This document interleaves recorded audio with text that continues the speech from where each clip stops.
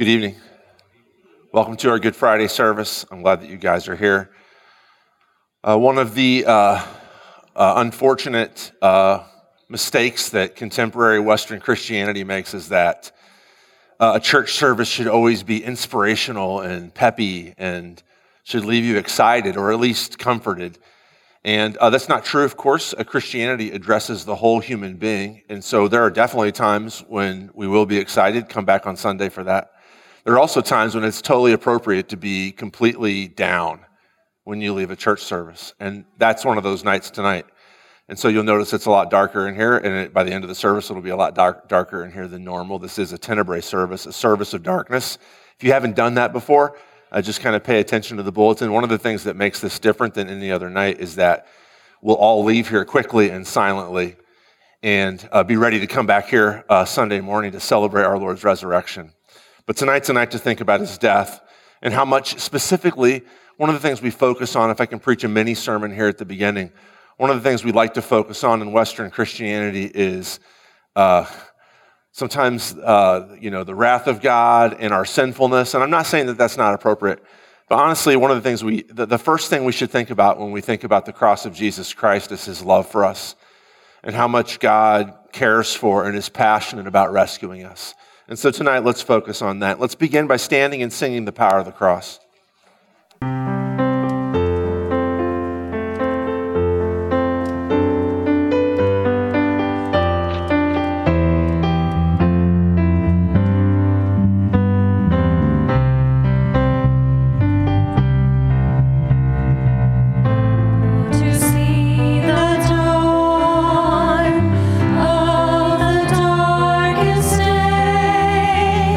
Christ on the road.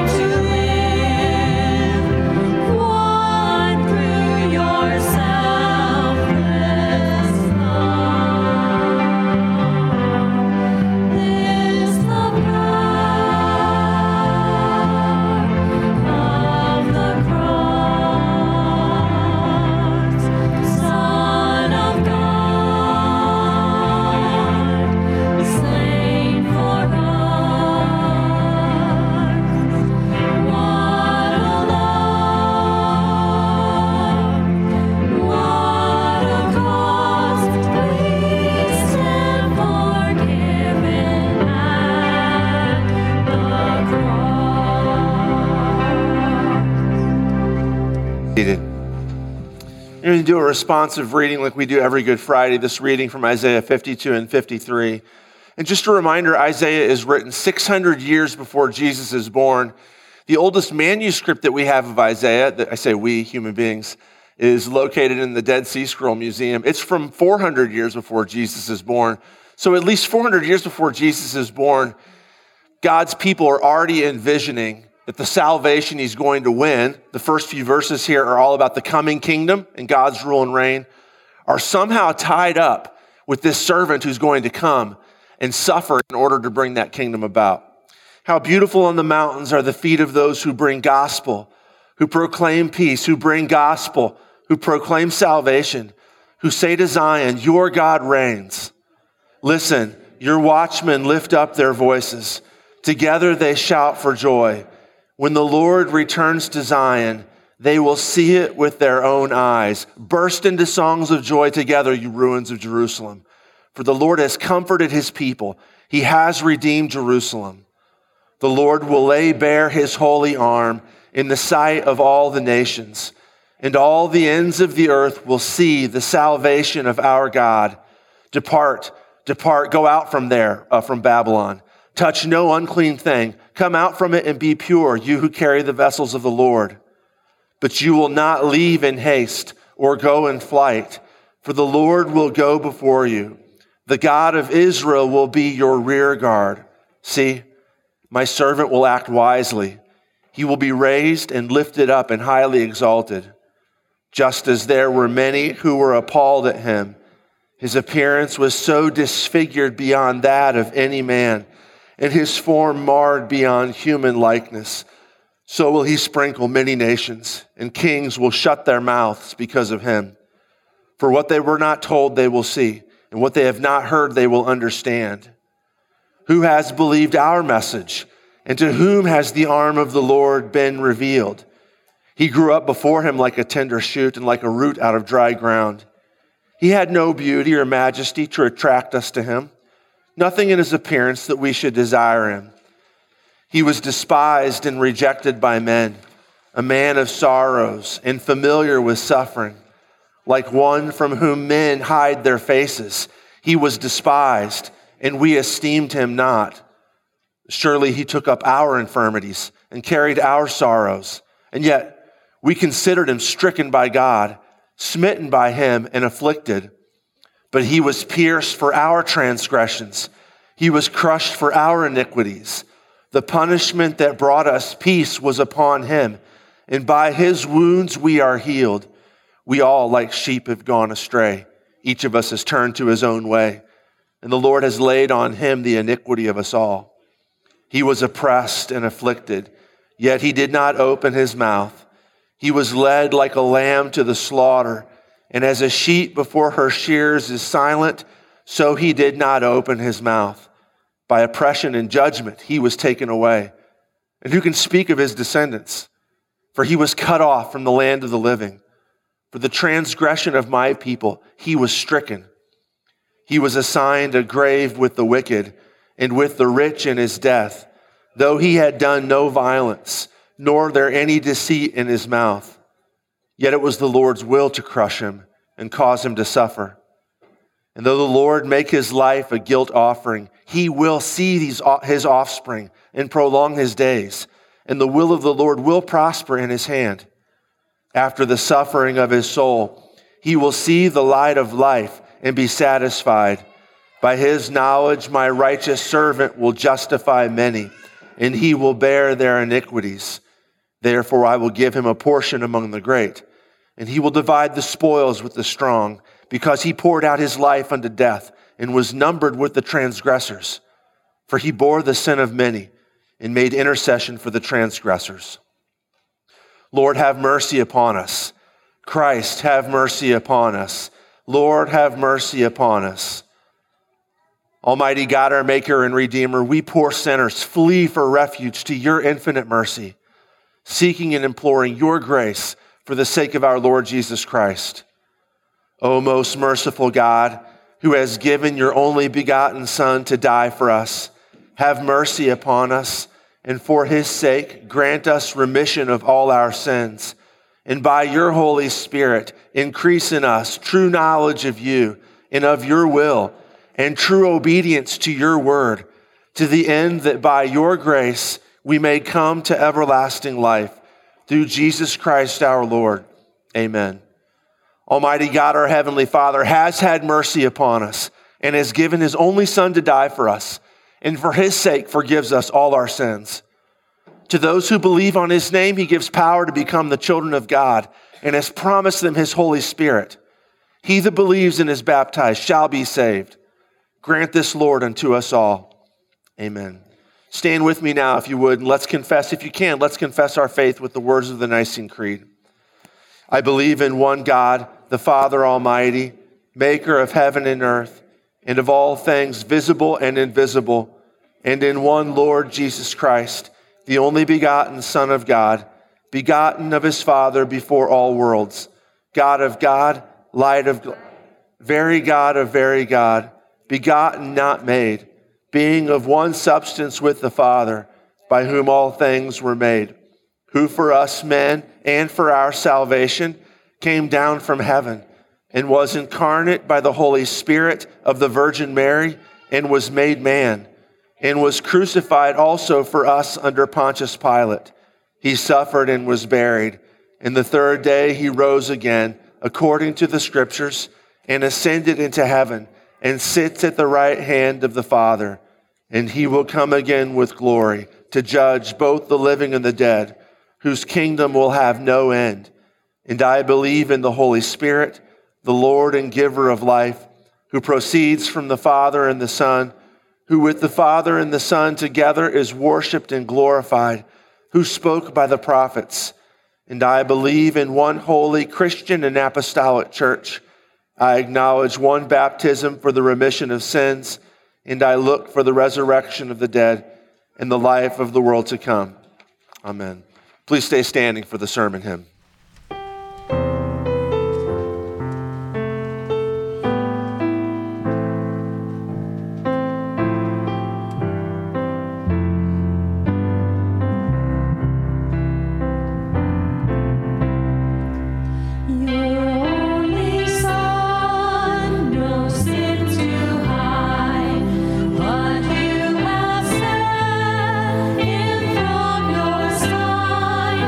To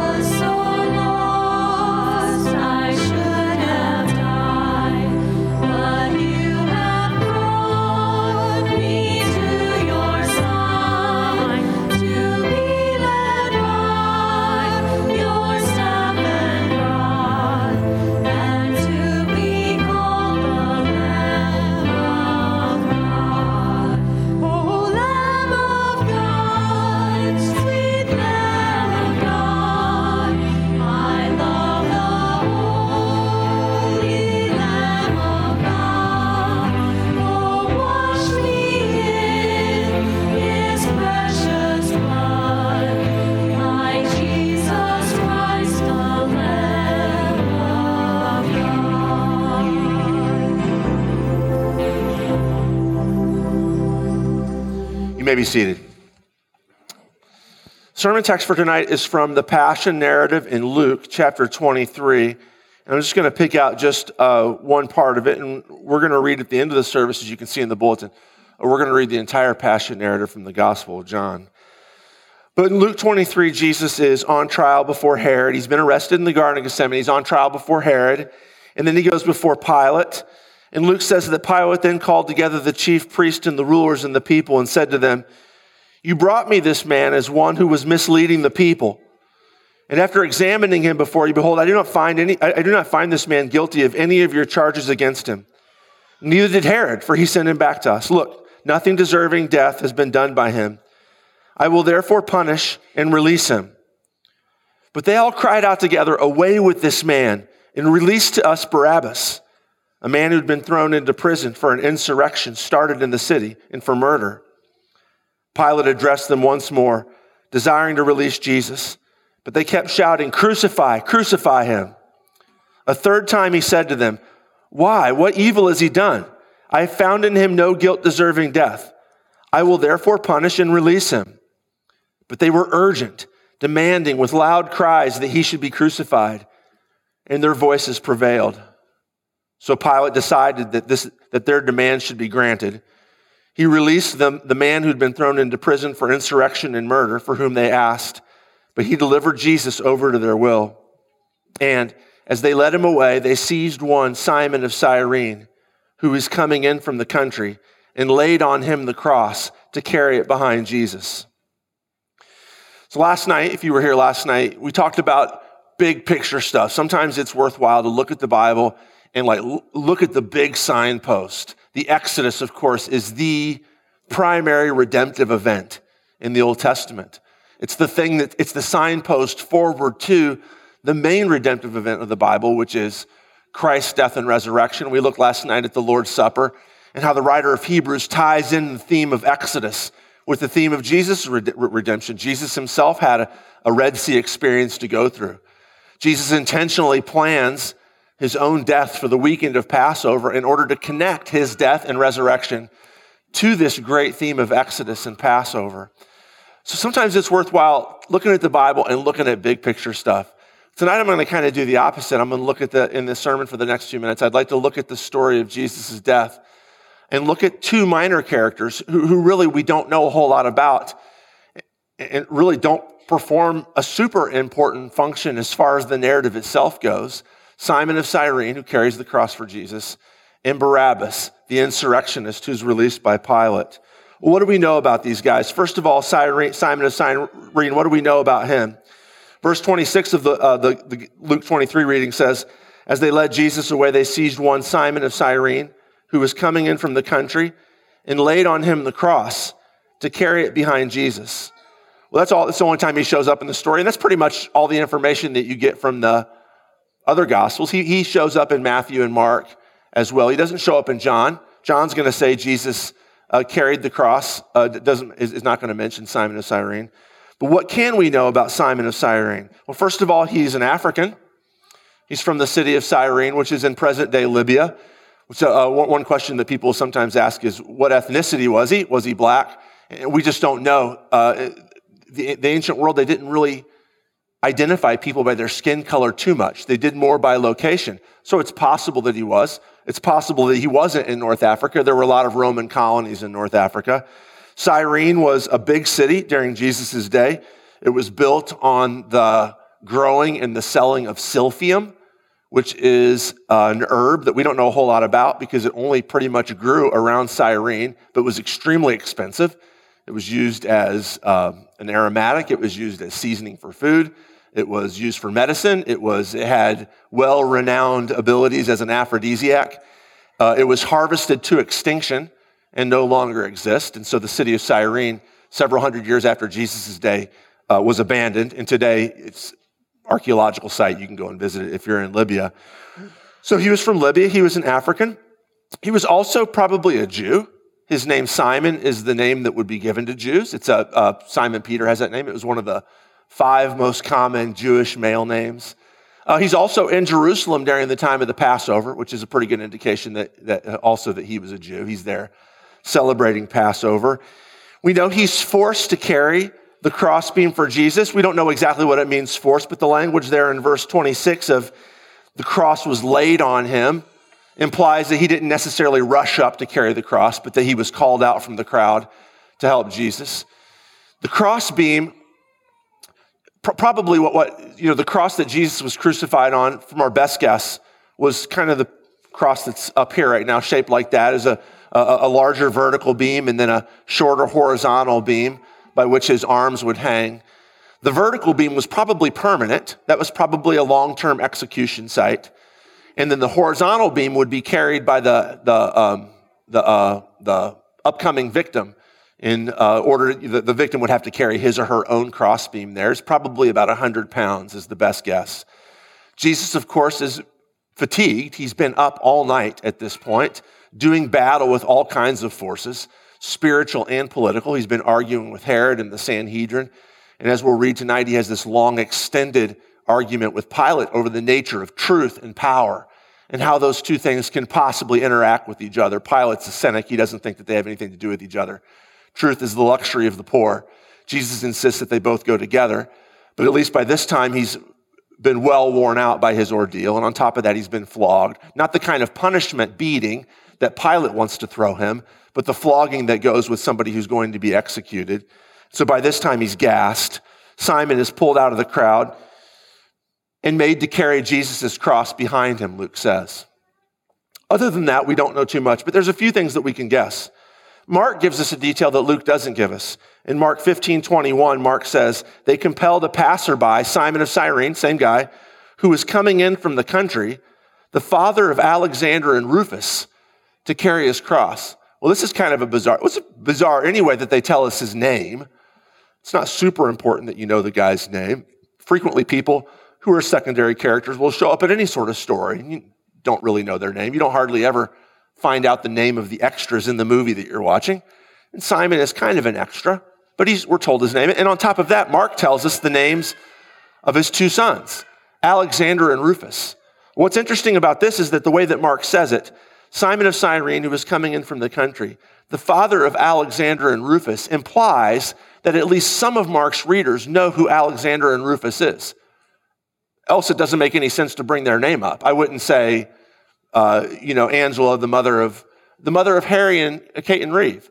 If you didn't know who Angela was or Harry and Kate and Reeve were, it just implies that they know, possibly, to the church in Rome that Mark is writing to, Alexander and Rufus would have been important people. In fact, we know of a guy in the church at Rome named Rufus. Romans 16:13, Paul at the end of his letter to Romans says, greet Rufus, the chosen in the Lord, also his mother, who has been a mother to me as well. We do know from the book of Acts, chapter 13, that many Christian Cyrenians, Christians from Cyrene, left Cyrene after the stoning of Stephen, went up through Judea and settled in Antioch, where Paul himself lived for several years. It's a little bit of a conjecture, but perhaps that's where Paul met Simon's wife and the mother of Alexander Rufus, who mothered him there and took care of him. At any rate, one thing that we can say, again, not for certain, because Mark doesn't give us a whole lot of details, and neither does Matthew or Luke, is that Alexander is worth remembering. People know his name. Matthew, Mark, and Luke knew his name and somewhat expected their readers to know his name as well. Our best guess is this, that somehow Simon the Jew, up from Africa for the Passover, is thrust up against Jesus. Almost certainly had to throw his arms around him to get this wooden beam off of his shoulders and onto his. Almost certainly felt his sweat, smelled his blood, maybe even helped pick him up a little bit because he couldn't go on any further. And at some point, again, there's no proof here, but at some point, Alexander, through his connection with Jesus in that moment, became a believer in the one he was about to watch die. This wouldn't be unusual. There were lots of Jews in Jerusalem on the day when Jesus died who ended up becoming believers. Lots of non-Jews as well. Lots of Romans as well. It's not unusual. The fact that Simon and his sons are mentioned seems to indicate that these are important people in the church. In fact, church history, again, no proof here, tells us that Rufus became a bishop and was an important leader. Mentioned here in Mark chapter 15, and his father mentioned here in Luke chapter 23. But the question remains, why did Luke write about him? Why was he in there? Because people knew him. There's lots of people that are bouncing in and out of the Jesus story that the early church would have known. Why bring up Alexander? I mean, you can tell the story without him. He's not exactly necessary to the narrative. You could have, and John, in fact, will. John will leave this part out, and the story works just as well. Why would you bring up Alexander here? And the answer is because Luke and Matthew and Mark as well have spent the back half of their Gospels describing Jesus searching for somebody who would be willing to take up their cross and follow him, as in Mark chapter 8. Look, guys, I'm not headed towards political glory, he tells them.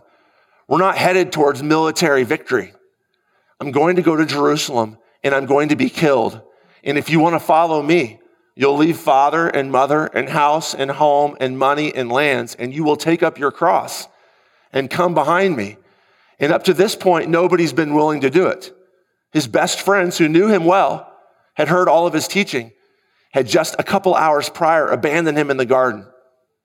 But here's Alexander, for once, somebody in the story takes up the cross and actually comes behind Jesus. Luke emphasizes this whole following Jesus thing. Let me read it to you again. Simon was coming in from the country, and they laid on him the cross to carry it behind Jesus. Again, an unnecessary preposition to the story. But Luke wants to draw our attention to this is what Jesus has been after the whole time. Now, if you're Alexander, you're a little bit of a unicorn. How many people in the history of the Roman Empire carried the tool of execution on their shoulders to the execution place and then were allowed to walk away unscathed? Simon is one of those guys. He walked the path of the cross. He carried the cross on his shoulders. But when he got there, he got to set it down and walk away free. Why? Because it wasn't his cross. The cross that he carried ended up not being his cross at all. It ended up being Jesus' cross. Jesus calls all of us, like he does in the Gospels many times, he calls all of us to take up our cross and follow him. There's something a little bit scary about that, of course. Taking up your cross means coming face to face with your own mortality. Losing your life to Jesus in all different kinds of ways, maybe even ultimately at the end, your physical life. But at the end of the day, it's not a burden that you have to carry. It's not a burden that I have to carry. We're called to take up the cross and follow Jesus, and we find that when it comes to the sticking point, that we really didn't need to die after all. We really didn't need to carry the cross after all because it wasn't ours to carry in the first place. That Jesus is the one doing the suffering. Jesus is the one doing the dying. He just wanted us to be with him. He just wanted to be with us. Thus Simon. What about Barabbas? What do we know about Barabbas? Well, we don't know a lot, and we don't know of any of his family members who came to faith. We don't know if Barabbas came to faith after this. We know a little bit, though. We know his name Barabbas means, well, you guys know what it means. Bar is the Aramaic word for son, and Abba is the Aramaic word for father. So Bar Abbas is just son of a father. It's kind of a generic name. It was kind of a common nickname. Maybe chip off the old block is maybe something similar to what it meant. We know his name also is Jesus. Luke doesn't bring this up, maybe because it's kind of confusing to a Gentile reader. Matthew brings it up because wouldn't be confusing to a Jewish reader. Jesus is a super common name. There's hundreds and hundreds of Jewish guys named Jesus. We're familiar with one of them. It's actually just the Greek form of the Hebrew name Joshua, super common name amongst Jews. So this is Joshua. Jesus' name means Yahweh will save. Yahweh saves. Jesus Barabbas, this is his name. He's a revolutionary. We know from verse 19 of chapter 23. I'll read that again to you. This is a man, Barabbas is a man who'd been thrown into prison for an insurrection, a rebellion, started in the city, and for murder. So he's a lestai, as John will call him in our reading, which is the Greek word for bandit. Not bandit in the sense of like stagecoach robber, but a brigand, revolutionary, seditious, somebody who's plotting against Rome, somebody who wants to overthrow Rome. He's been caught, put in jail.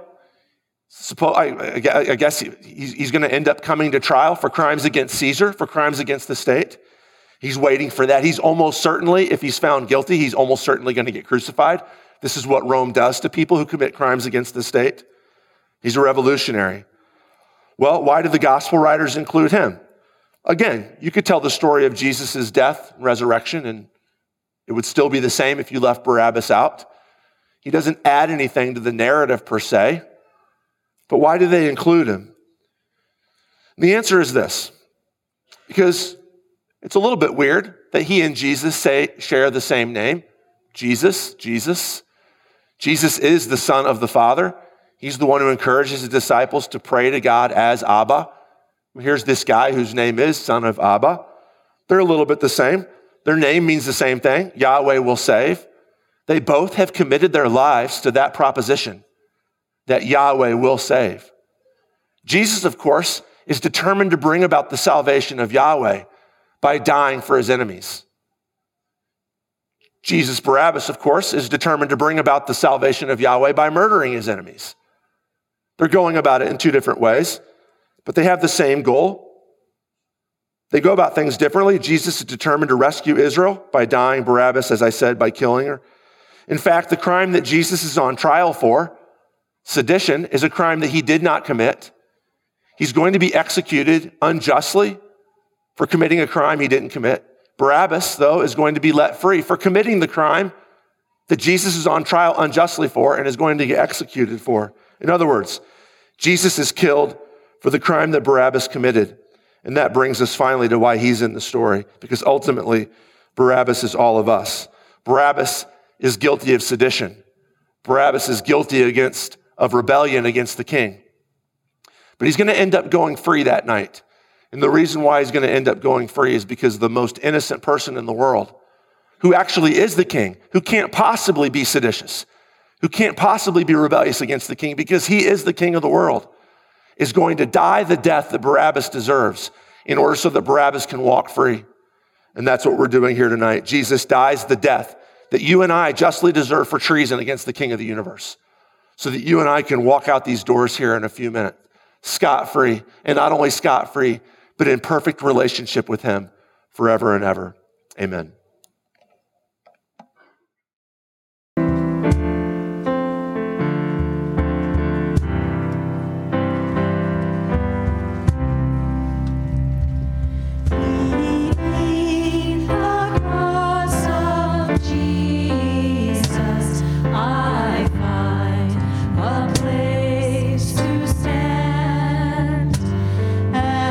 Wonder at such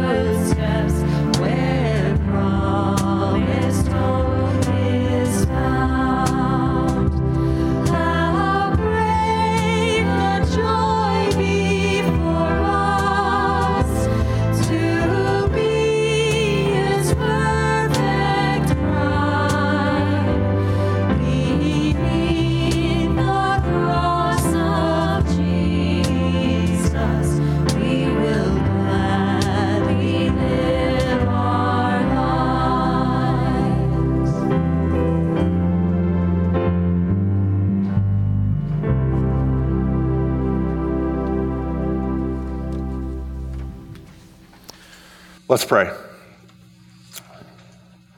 Father, defend your church against all the assaults and temptations of the enemy. Keep us perpetually on the true foundation, your Son, Jesus Christ. Lord, in your mercy.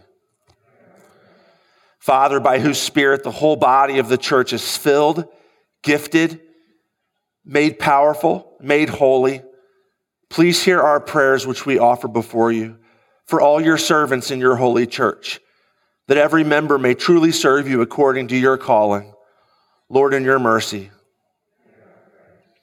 Father in heaven, because you hold in your hand all human might and power, and because you have ordained for the punishment of evildoers and for the praise of those who do well, all the political powers that exist in all the nations of the world, we humbly pray you to graciously care for President Biden, the Congress of the United States, Governor Pritzker, Mayor Marcus, and all those who make, administer, and judge our laws, that all who receive this world's power as your ministers may bear it according to your word. Lord, in your mercy. Father, you're the comforter of the sorrowful. You're the strength of the weak.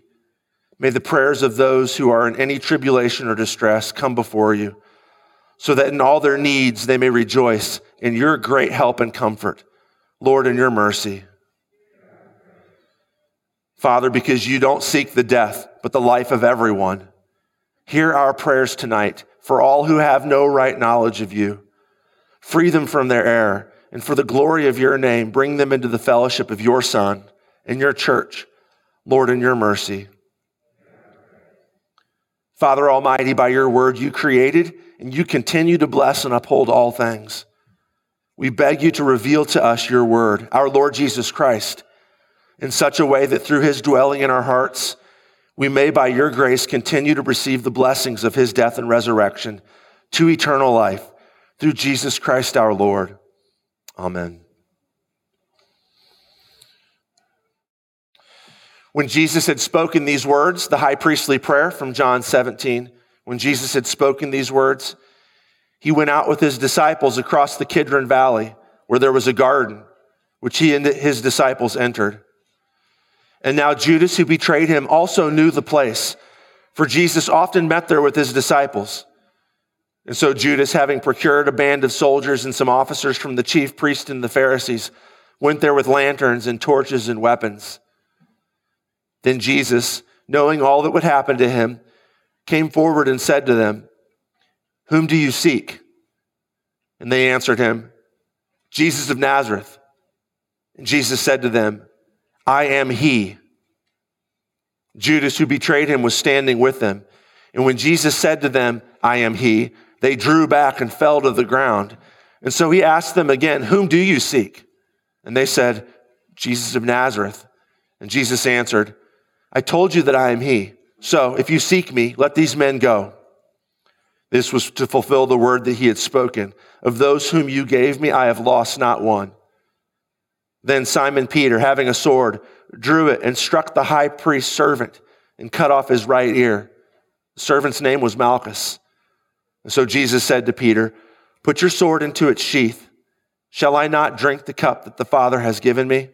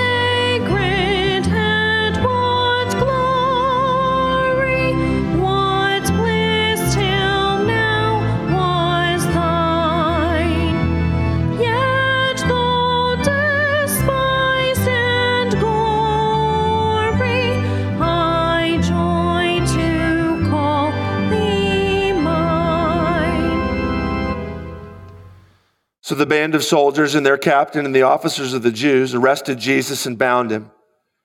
First they led him to Annas, for he was the father-in-law of Caiaphas, who was high priest that year. It was Caiaphas who had advised the Jews that it would be expedient that one man should die for the people. Simon Peter followed Jesus, and so did another disciple. Since that disciple was known to the high priest, he entered with Jesus into the court of the high priest, but Peter stood outside at the door. So the other disciple, who was known to the high priest, went out, spoke to the servant girl who kept watch at the door, and brought Peter in. The servant girl at the door said to Peter, "You also aren't one of this man's disciples, are you?" He said, "I'm not." Now the servants and officers had made a charcoal fire because it was cold, and they were standing and warming themselves, and Peter also was with them, standing and warming himself. The high priest then questioned Jesus about his disciples and his teaching. Jesus answered him, "I've spoken openly to the world. I've always taught in synagogues and in the temple where all Jews come together. I've said nothing in secret. Why do you ask me? Ask those who've heard me what I said to them. They know what I said." When he had said these things, one of the officers standing by struck Jesus with his hand, saying, "Is that how you answer the high priest?" Jesus answered him, "If what I said is wrong, bear witness about the wrong. But if what I said is right, why do you strike me?" Annas then sent him bound to Caiaphas the high priest.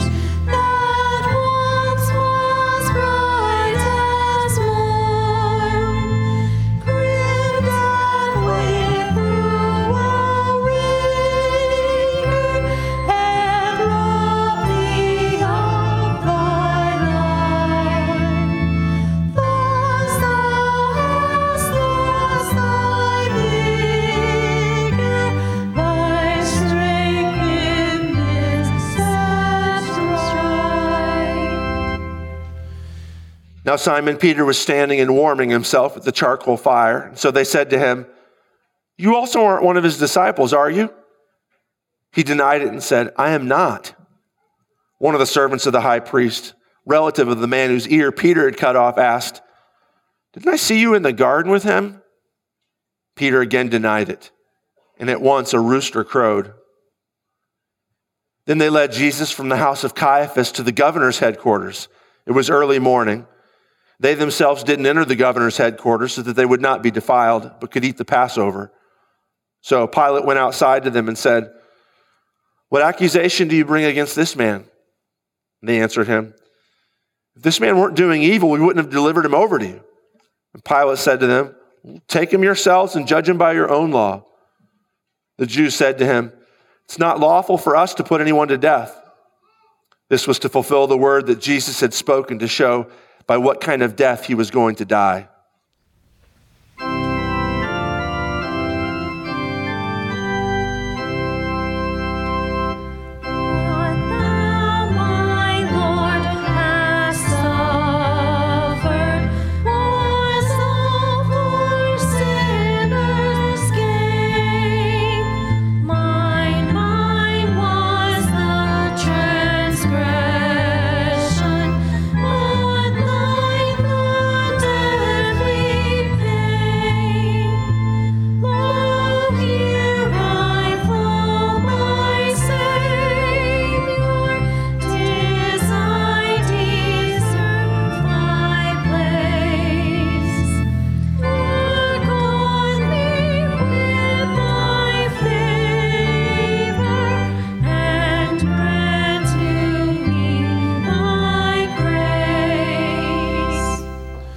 So Pilate entered his headquarters again and called Jesus and said to him, "Are you the king of the Jews?"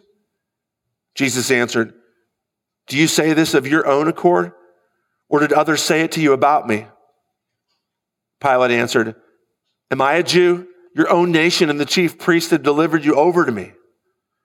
What have you done?" And Jesus answered, "My kingdom isn't of this world. If my kingdom were of this world, my servants would have been fighting, that I might not be delivered over to the Jews. but my kingdom is not from the world." Then Pilate said to him, "So you are a king?" Jesus answered, "You say that I'm a king.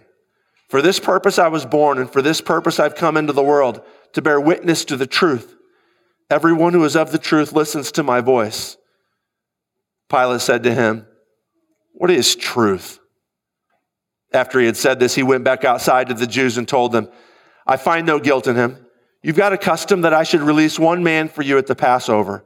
So, do you want me to release to you the king of the Jews?" They cried out again, "Not this man, but Barabbas." Now Barabbas was a brigand.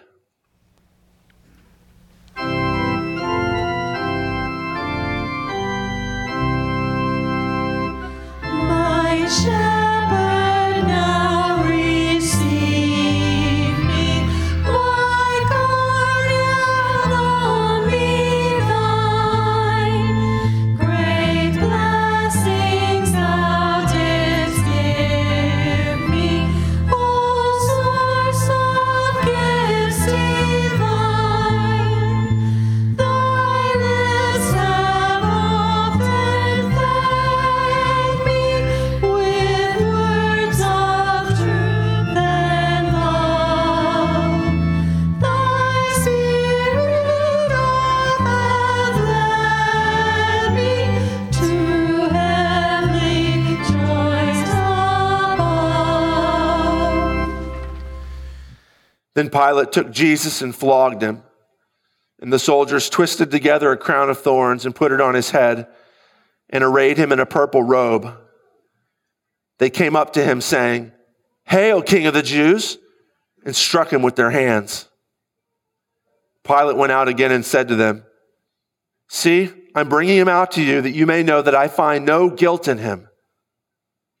So Jesus came out wearing the crown of thorns and the purple robe. Pilate said to them, "Behold the man." When the chief priests and the officers saw him, they cried out, "Crucify him! Crucify him!" Pilate said to them, "Take him yourselves and crucify him, for I find no guilt in him." The Jews answered him, "We have a law, and according to that law he ought to die, because he's made himself the Son of God." When Pilate heard this statement, he was even more afraid. He entered his headquarters again and said to Jesus, "Where are you from?" But Jesus gave him no answer. So Pilate said to him, "You won't speak to me? Don't you know that I have authority to release you and authority to crucify you?" Jesus answered him, "You'd have no authority over me at all unless it had been given you from above. Therefore, he who delivered me over to you has the greater sin." From then on, Pilate sought to release him, but the Jews cried out, "If you release this man, you are not Caesar's friend. Everyone who makes himself a king opposes Caesar." So, when Pilate heard these words, he brought Jesus out and sat down on the judgment seat at a place called the Stone Pavement, in an Aramaic, Gabbatha. Now it was the day of preparation of the Passover. It was about the 6th hour. He said to the Jews, "Behold, your king." And they cried out, away with him, crucify him." Pilate said to them, "Shall I crucify your king?" The chief priest answered, "We have no king but Caesar." So he delivered him over to them to be crucified.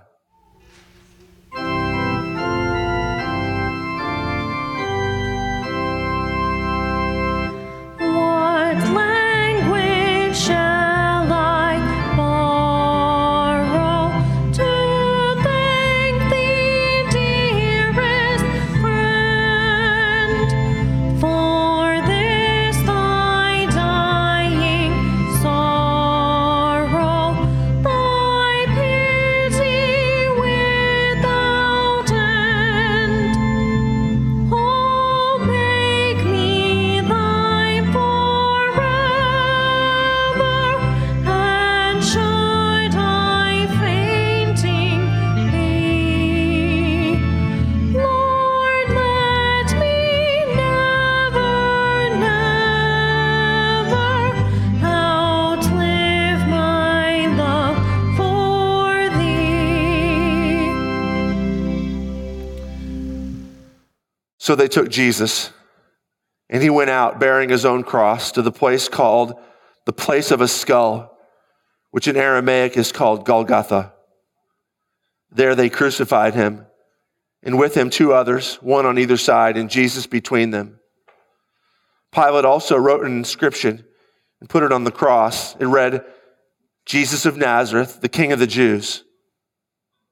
Many of the Jews read this inscription, for the place where Jesus was crucified was near the city, and it was written in Aramaic, in Latin, and in Greek.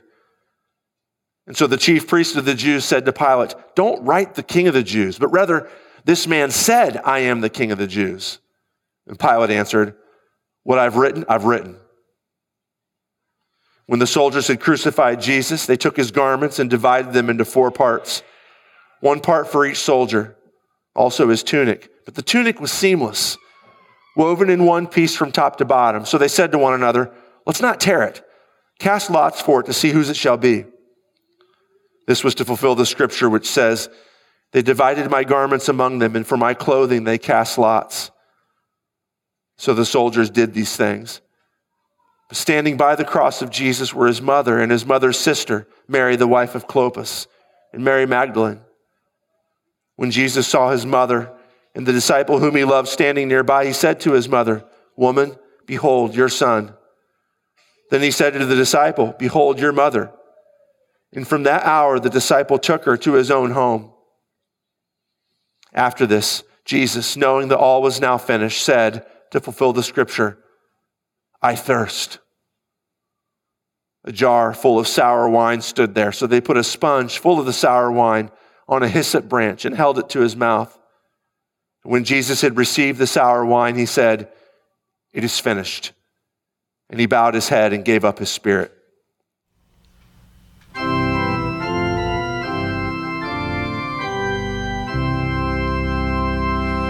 My Savior, be thou near me, when death is at my door. Then let thy presence cheer me, forsake me nevermore. When soul and body vanquished, oh, leave me not alone, but take away mine anguish by virtue of mine own. Since it was the day of preparation, and so that the bodies would not remain on the cross on the Sabbath, for that Sabbath was a high day, the Jews asked Pilate that their legs might be broken and that they might be taken away. So the soldiers came and broke the legs of the first and of the other who had been crucified with him. But when they came to Jesus and saw that he was already dead, they did not break his legs. But one of the soldiers pierced his side with a spear, and at once there came out blood and water. He who saw it has borne witness. His testimony is true, and he knows that he is telling the truth, that you also may believe. For these things took place that the scripture might be fulfilled. Not one of his bones will be broken. And again, another scripture says, they will look on him whom they have pierced. After these things, Joseph of Arimathea, who was a disciple of Jesus, but secretly for fear of the Jews, asked Pilate that he might take away the body of Jesus. And Pilate gave him permission, so he came and took away his body. Nicodemus also, who earlier had come to Jesus by night, came bringing a mixture of myrrh and aloes, about 75 pounds in weight. So they took the body of Jesus and bound it in linen cloths with the spices, as is the burial custom of the Jews. Now, in the place where he was crucified, there was a garden, and in the garden a new tomb in which no one had yet been laid. So, because of the Jewish day of preparation, since the tomb was close at hand, they laid Jesus there.